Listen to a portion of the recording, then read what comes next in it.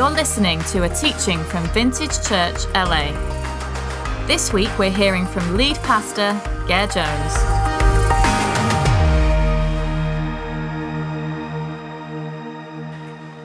I get accused by my family of turning my prayers into sermons, so forgive me if I sometimes go on. But let's open our Bibles to Luke chapter 9. Luke chapter 9, a familiar passage where Jesus takes his disciples, three of his disciples, up a mountain, and they encounter him in a very profound way. Luke chapter 9, it's on the screen. We're going to begin in verse 28. About 8 days after Jesus had said this, he took Peter, John, and James with him and went up onto a mountain to pray. As he was praying, the appearance of his face changed, and his clothes became as bright as a flash of lightning. Two men, Moses and Elijah, appeared in glorious splendor, talking with Jesus.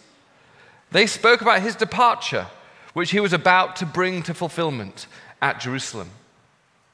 Peter and his companions were very sleepy, but when they became fully awake, they saw his glory and the two men standing with him.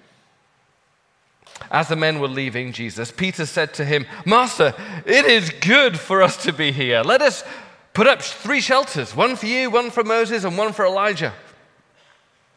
He didn't know what he was saying. While he was speaking, a cloud appeared and covered them, and they were afraid as they entered the cloud. A voice came from the cloud saying, "This is my son whom I have chosen. Listen to him." When the voice had spoken, they found that Jesus was alone. The disciples kept this to themselves and did not tell anyone at that time what they had seen. The next day, when they came down from the mountain, a large crowd met him. A man in the crowd called out, "Teacher, I beg you to look at my son, for he is my only child. A spirit seizes him, and he suddenly screams. It throws him into convulsions so that he foams at the mouth. It scarcely ever leaves him and is destroying him. I begged your disciples to drive it out, but they could not." "You unbelieving and perverse generation," Jesus replied, "how long shall I stay with you and put up with you? Bring your son here." Even while the boy was coming, the demon threw him to the ground in a convulsion. But Jesus rebuked the impure spirit, healed the boy, and gave him back to his father. And they were all amazed at the greatness of God. While everyone was marveling at all that Jesus did, he said to his disciples, "Listen carefully to what I'm about to tell you. The Son of Man is going to be delivered into the hands of men."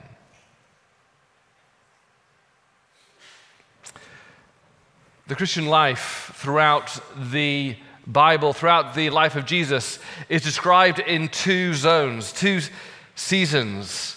Valleys, where we live the majority of our life, just walking through the valleys of life, and mountaintops. Every now and again, Jesus withdrew to a mountain or took his disciples up a mountain where they would have deep, profound encounters with God. The Christian life is mostly in the valley, but interspersed with these mountaintop experiences. They're called mountaintop experiences because throughout the Bible, this is where God often meets people in profound, breakthrough, interruptive kind of ways. That phrase, mountaintop experience, has spilled over into popular culture, but it's based on the great stories of the Bible where Moses, Elijah, the people of Israel, and here Jesus himself and his disciples went up a mountain and experienced God in a profound way. The Christian life is to journey through both valleys and climb up mountains. Something happens on the mountain that we need for the valley. And that's why throughout my life and throughout the life of Vintage, we have put in place calendar items that are to be these focused mountaintop experiences. That in our own life, myself and my family, we have always gone, well, let's have moments in our annual calendar when we metaphorically climb the mountain with Jesus and have an interruptive time, a break from the valley, that we actually step out from our routine, that we actually go to Jesus. We need to spend time with you in a mountaintop type experience. And so our kids in particular, we would put in place 2 or 3 moments throughout the year that we would get out and go on a camp or go to a church retreat or do something that we could join Jesus in a mountaintop kind of way.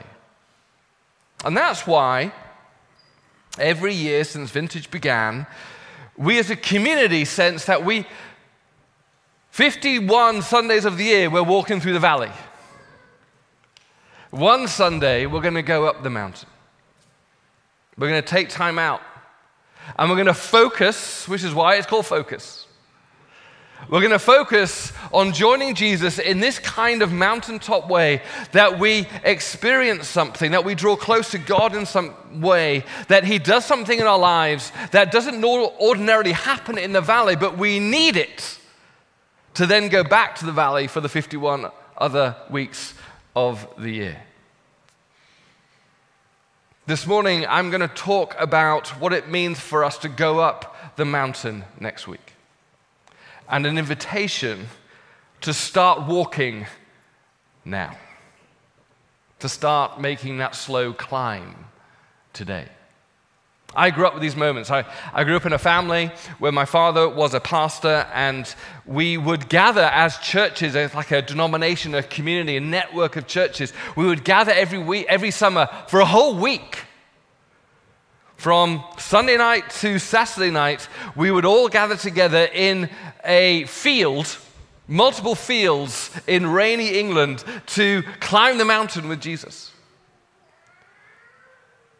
It grew and grew and grew that in its heyday, there were 10,000 people coming to camp.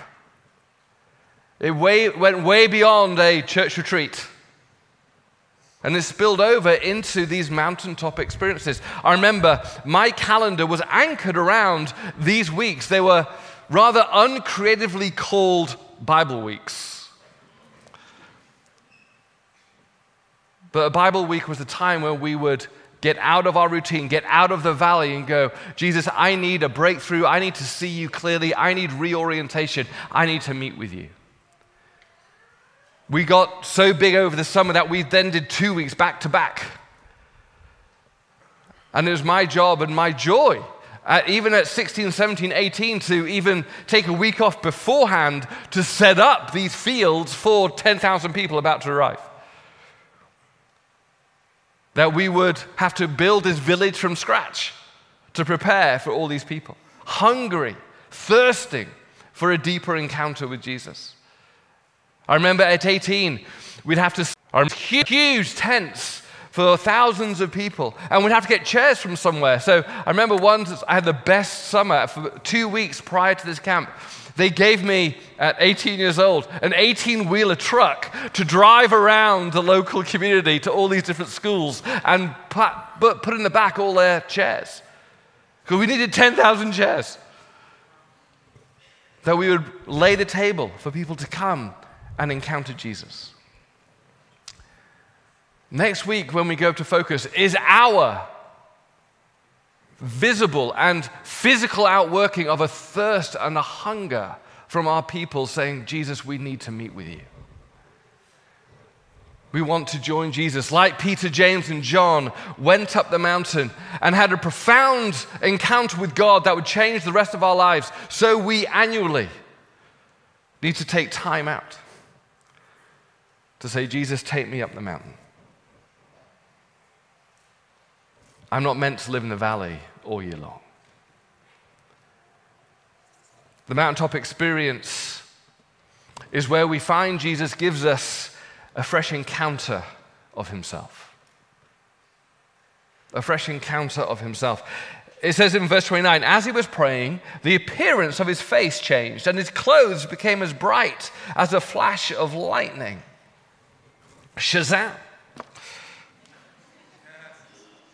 It's on the mountaintop.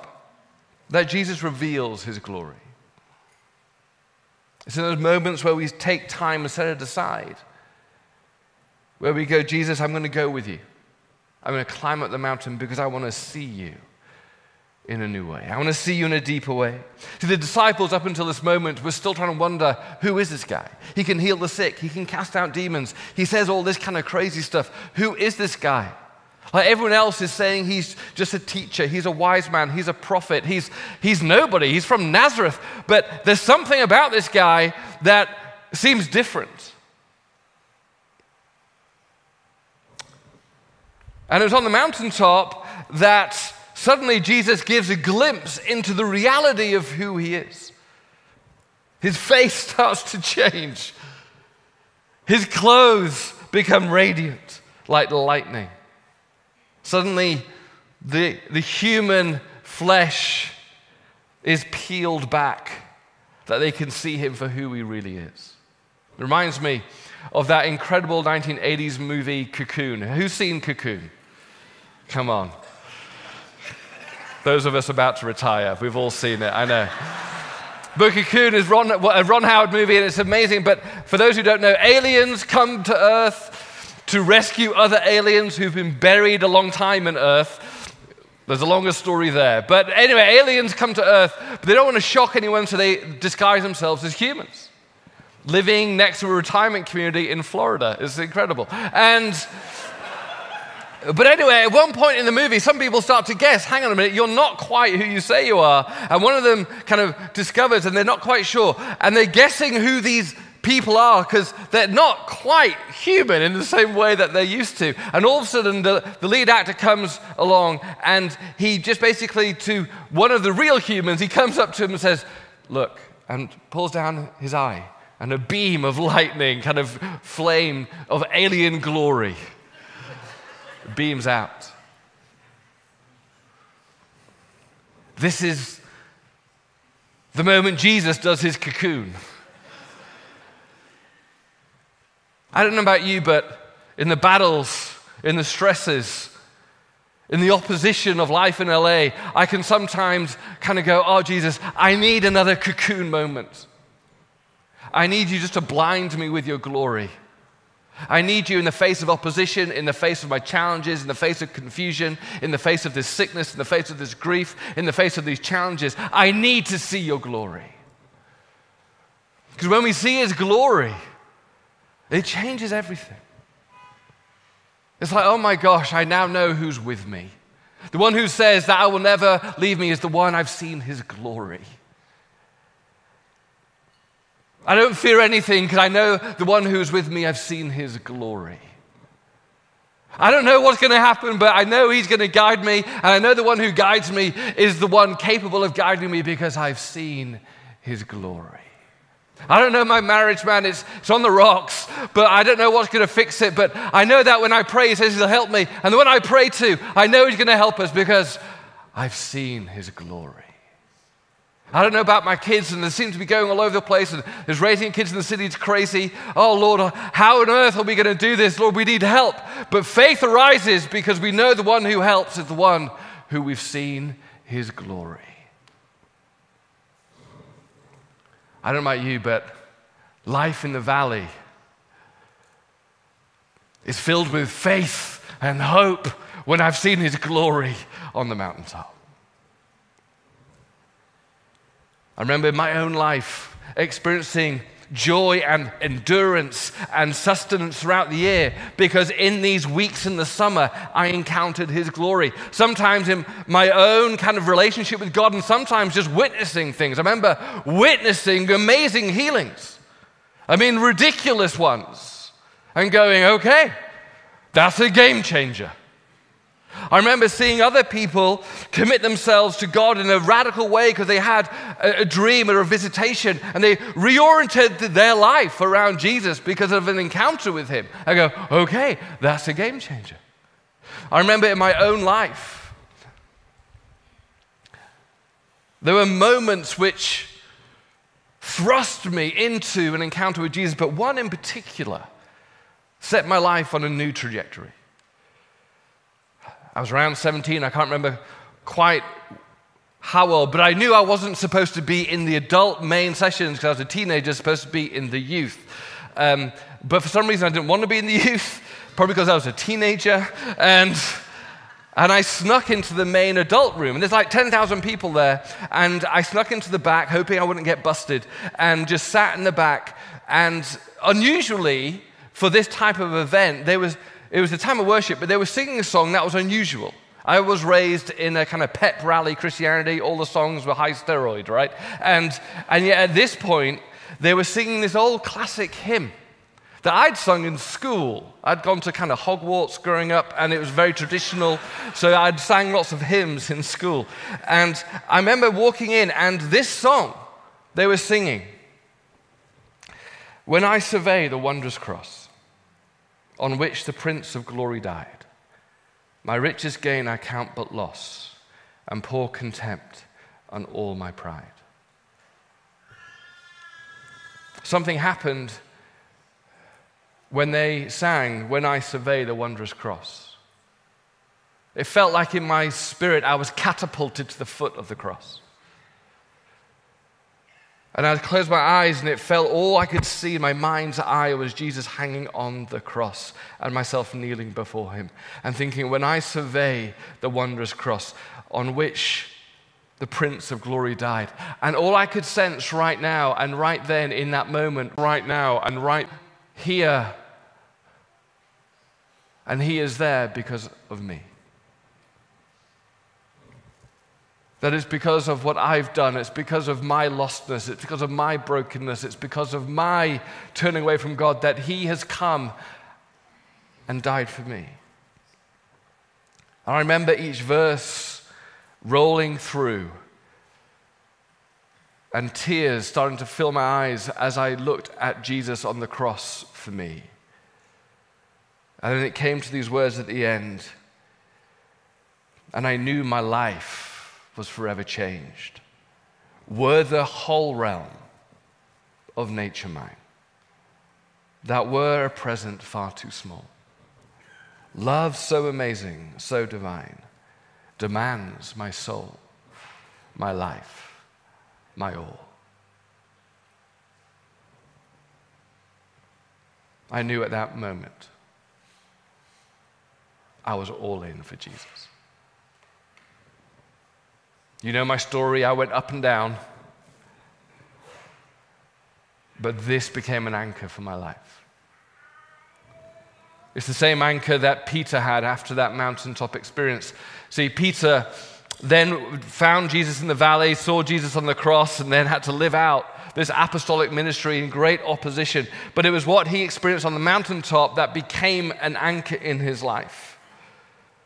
That in opposition, in trial, when he's suffering in the valley, he writes a letter called, we call it 2 Peter. And when he's under threat and being doubted by people, when he's on trial, when he's facing persecution, he writes this. He says, "For we did not follow cleverly devised stories when we told you about the coming of our Lord Jesus Christ in power, but we were eyewitnesses of his glory." He received honor and glory from God the Father when the voice came to him from the majestic glory, saying, "This is my Son whom I love, with whom I am well pleased."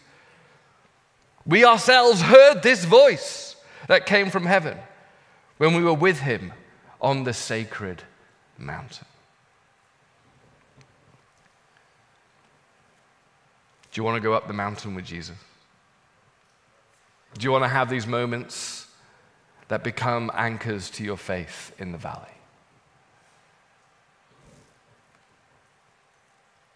It's not only revelations of Jesus, but the disciples up there were reoriented around the purposes of God in their generation. See, living in the valley, living in Los Angeles can be disorienting. It can be disorienting because there's a definite story of what it means to live in this city, which can get so overwhelming and so busy, we can barely think about anything else.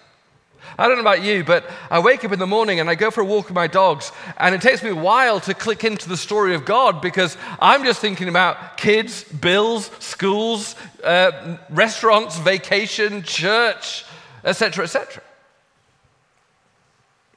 There is so much going on in our city that the story of this city becomes the story of our lives. And suddenly the things of God and how he's weaving our lives into the great purposes of God and how all of these things are good, but they've got a greater context in the story of God, kind of gets forgotten because we're so busy in the here and the now. The valley can be disorienting. It can be blinding. And slowly we pull away, we pull back from the reason that we were created, the reason that God even brought us to LA in the first place, or brought you here in the first place. And we get busy splashing around in the pools of life rather than swimming in the great ocean of his purposes. But this is what the mountaintop can do. It can take us out of the smaller stories of life and awaken us once again to what God is doing in our generation, in our city, in this cultural moment. See, in verse 30, Peter, James, and John saw two men, Moses and Elijah, appeared in glorious splendor talking with Jesus. And they spoke about his departure, which he was about to bring to fulfillment at Jerusalem. Moses and Elijah. These are two men in the Old Testament who had carried forward the purposes of God, carried forward in their generation the great story of God to renew all things, to push back sin and Satan and restore what all those things had lost. They had pushed forward those purposes of God. And in fact, two stories in the Old Testament, in Kings and in Exodus, of these two men themselves discovering God on a mountain, being lost in a glory cloud with him. And now, in their cultural moment, in their time and city, these three disciples are seeing the past purposes of God meet the present purposes of God, talking about the future purposes of God.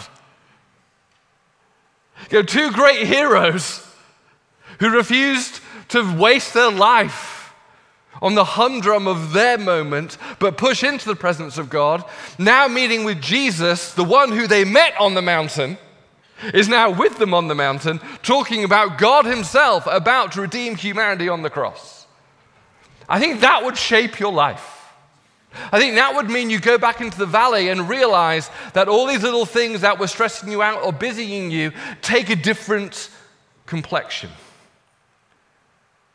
Oh my gosh, I just didn't come to LA for this or for that. God has brought me to play my part in his purposes in this city, in this cultural moment, to see his kingdom come, his will be done on earth as it is in heaven. I remember at one of these Bible weeks, I was amazed. I was actually quite young, maybe 13, 14. But there's about 10,000 people there, and at the front they were talking about starting new churches in Scotland. And because all of the churches were mainly in England, and a prophetic word had come that we should start some new churches in Scotland. It's a very heathen country. And I remember at the start of the week, they threw out this challenge. They said, we want you all to pray. We want you all to pray because we want to raise a team to go. And we're believing for 20 families. 20 families to uproot, relocate, get new jobs, and join us as missionaries in Scotland. Now, I was thinking at the time, who would ever do that? I mean, Scotland's nice and everything, but who would give up their jobs, take their kids out of school, kind of leave their friends and family behind, and relocate, move? Like relocate from England to Scotland and all the rain and all that kind of stuff up there. It just like seemed like who would do stuff? Who would inconvenience themselves that much? Who would sacrifice that much? I remember on the last night of the week, they said, we've been praying that God would call. So if you've been called, stand up and accept the invitation from Jesus. And I was thinking, this is really embarrassing because no one's going to stand up. And across the room, families would stand up together, holding hands.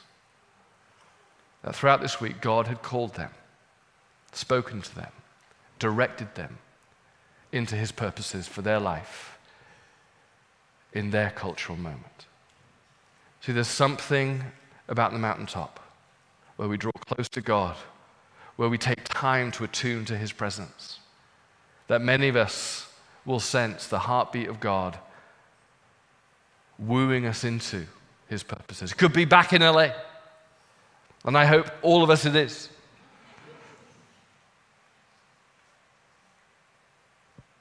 But even in Los Angeles, you'll hear the call of God, directing, calling, wooing. Because primarily he takes you up the mountain to pull his team together that we may come down the mountain and outwork his plan in the world. Reorientation. And finally, preparation.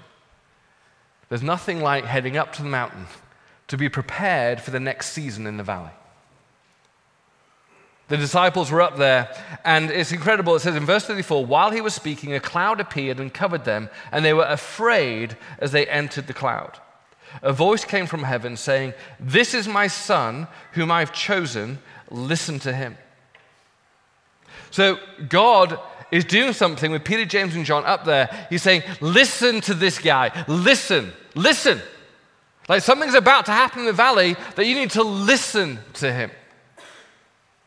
And so they go back to the valley, and immediately they're met by a crowd. They're met by this demonic attack, which they deal with. But then in verse 44, verse 44, Jesus gets his disciples together, and he begins with this. Now listen.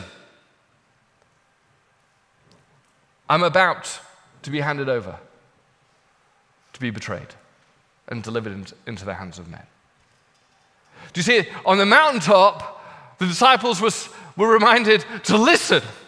And then in the valley, Jesus said, hey, that's why God said that to you, because listen. This is going to be disorienting. This is going to be problematic. This is going to be difficult.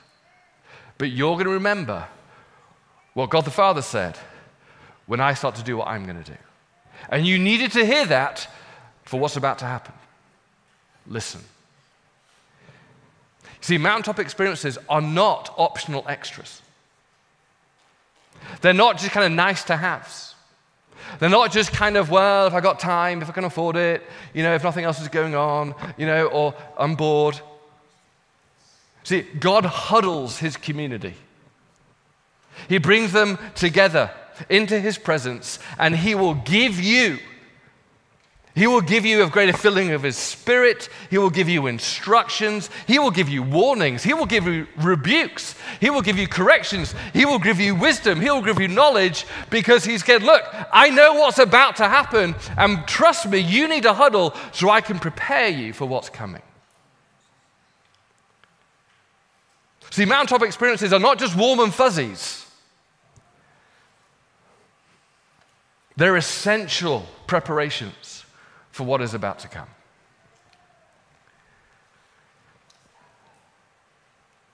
The mountaintop. That's why we do focus. I can wax lyrical all week about you're going to find friends, which you will. You're going to have fun, which you will. You're going to probably be lining up to overcrowded bathrooms, which you will. But you know what? It says that disciples were sleepy when they got to the top of the mountain. That's because it was hard work. It was inconvenient. It was difficult. It was not probably what they wanted to do. But they came down the mountain saying it was worth every sweat of effort. And something about the hardship prepares our heart in hunger for what God is about to do. I don't know what he's going to do in your life, but I know when we come with faith and expectation, he will meet with you. It could be through a relationship. It could be through a moment of prayer. It could be in a time of worship. It could be, you never know, once in a while, it could be through one of my sermons. You never know. Miracles happen. Could be through our great guest speakers, more likely. But all of that is the doorway to meeting with Jesus. We're designing the whole weekend for you to encounter Jesus.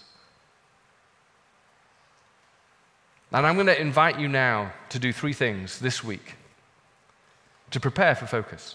I'm actually going to say Focus begins now, because now is our metaphorical climbing up the mountain these next few days. If you're not coming to Focus, I get it, because you got things you can't change or whatever, then join us in praying for all the rest of us who are going up. First of all, I invite you this week to pray. And pray specifically one thing. God, what do you want to do with me at Focus? And secondly, what do I need from you for Focus? It's that great balance in the Lord's Prayer. Lord, give you my daily bread. Your kingdom come, your will be done. Tune in to your heart. Tune in to his heart. And just start to soak this week with those simple prayers. God, what am I hoping for in an encounter with you? And God, what do you have for me? Secondly, confess. Confess. It says in Psalm 24, who may ascend the mountain of the Lord? Who may stand in his holy place? The one who has clean hands and a pure heart, who does not trust in an idol or swear by a false god. They will receive blessing from the Lord and vindication from God their Savior. Such is the generation of those who seek him, who seek your face, God of Jacob. Whenever I meet with God, there's always 2 things going on. I always get close to God and realize, oh my gosh, I need to repent. That always is the case, because I'm constantly sinning. I don't know about you. I mean, the Bible tells me I'm constantly sinning, by the way, just in case you're going, oh my word, my pastor's constantly sinning. Sinning, so are you. But here's the thing. I don't want to waste time at Focus for a day and a half kind of getting right with God. I want to do that now. I think that's why Jesus, when they're climbing the mountain, okay, let's get all the stuff out, right? Let's come before him in confession. Lord, what is it in my life that is maybe pulling me away from you right now? You see, in Christ we're accepted, but that doesn't mean we can't break God's heart with our behavior. And in any relationship, when you hurt the other, there's distance. I mean, I do it all the time. I'm married. I do it all the time. I'm so sorry. I've done something. And then there's restoration of intimacy. It's what Moses, remember Moses and the burning bush? The first thing God said, whoa, take off your shoes, bro. You're on holy ground. Why don't this week we kind of metaphorically take off our shoes and go, you know what? I need to get right with you. I don't want to spend the first 2 days of Focus getting right with you. I want to get right with you this week and confess. It says in 1 John, we just plead the blood of Jesus, right? It says in 1 John, if we claim to be without sin, we deceive ourselves and the truth is not in us. But if we confess our sins, he is faithful and just and will forgive us our sins and purify us from all unrighteousness. If we claim we have not sinned, we make him out to be a liar and his word is not in us. So this week, come before him, I need to get right with you.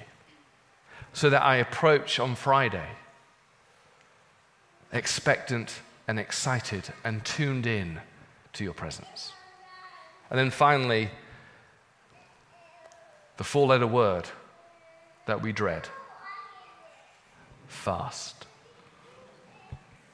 Ooh. fast. I'm going to invite us all to fast this week. What is fasting? Well, it's to go without food in order to give yourself fully to God and stirring up a hunger in your life for more of Him. It's not abstinence. It's not giving up social media, which you should do anyway. It's not about giving up other things. It's actually about food itself. Because there's a link, this glorious link in Scripture between physical food and the food of life. And if you take a break from physical food in a healthy way, then it stirs up spiritual hunger for the food of Jesus. It amplifies our prayers. It uses our body to yearn. In our bodies, as I'm yearning for food, it stirs up the soul to yearn for Jesus.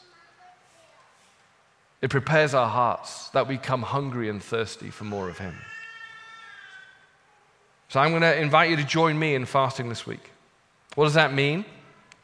Well, pick a day or a number of days, whatever is right for you, and choose to go without food for a certain time. Maybe a midnight to 6 a.m., something like that for some of us. No. It's choose when you would otherwise ordinarily be eating. So for me, this week, I'm going to choose 3 days to not eat until dinner time. That's just healthy. I'm not doing this for weight loss, to look buff at Focus. That would take a lot longer. But I'm doing this to tune my heart to Him. And so maybe you could join me. It's simply for this reason. Jesus, we want to meet you on the mountaintop. And we're going to begin that journey now with communion. Literally, focus begins at this time as we attune our hearts to Him. As we take communion, let this be a line in the sand of going, as I leave now, I'm going to start that steady climb up the mountain because I'm hungering for Jesus. Let's stand together. If you have your communion kit,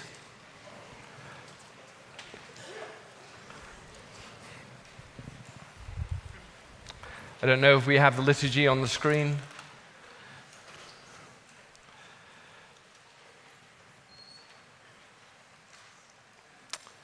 Let us say together, the Lord is here. Lift up your hearts. Let us give thanks to the Lord our God. Let's close our eyes as I lead us through this. Father, accept our praise this morning, and through your Son, Jesus, grant that the power of your Holy Spirit may come in this moment as we eat of this bread and drink of this cup. Come, Holy Spirit. From the night He was betrayed, our Lord Jesus Christ took bread, and He gave thanks, and He broke it and gave it to His disciples and said, "Take, eat. This is my body, which is given for you. Do this in remembrance of me." After supper, He took the cup of wine, and He gave thanks. He gave it to them, and said, "Drink this, all of you. This is my blood of the new covenant, shed for you and for many for the forgiveness of your sins. Do this as often as you drink it in remembrance of me." Just in silence. Just prepare your heart now as we take communion together. Jesus broke His body. He shed His blood that you might be with Him in the valley and be with Him on the mountaintop.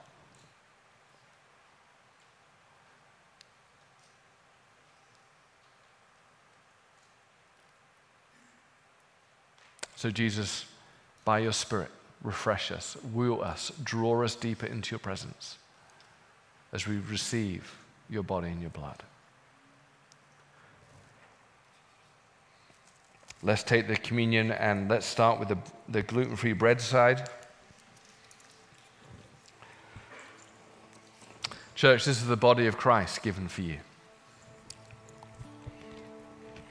And now the grape juice side.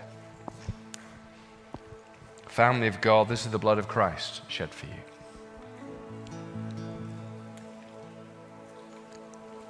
And so Jesus, as you gave your body to us, so we surrender our lives to you. We consecrate ourselves. We go all in with you. And this week, may our hearts be prepared, cleansed, consecrated, that we might meet you afresh. Take us up the mountain. We hunger and thirst for more of you. As we worship, our prayer team is going to be down the front here. Don't wait for next week. He's here today. And you go, I'm not here next week. Well, maybe this is your mountaintop right here. Because Jesus is always knocking, always here, saying, I want more of you. And I want you to have more of me. So let's worship, let's come for prayer. Amen. Thanks for joining us for another week. We'd love to connect with you at one of our gatherings or online at vintagechurchla.com.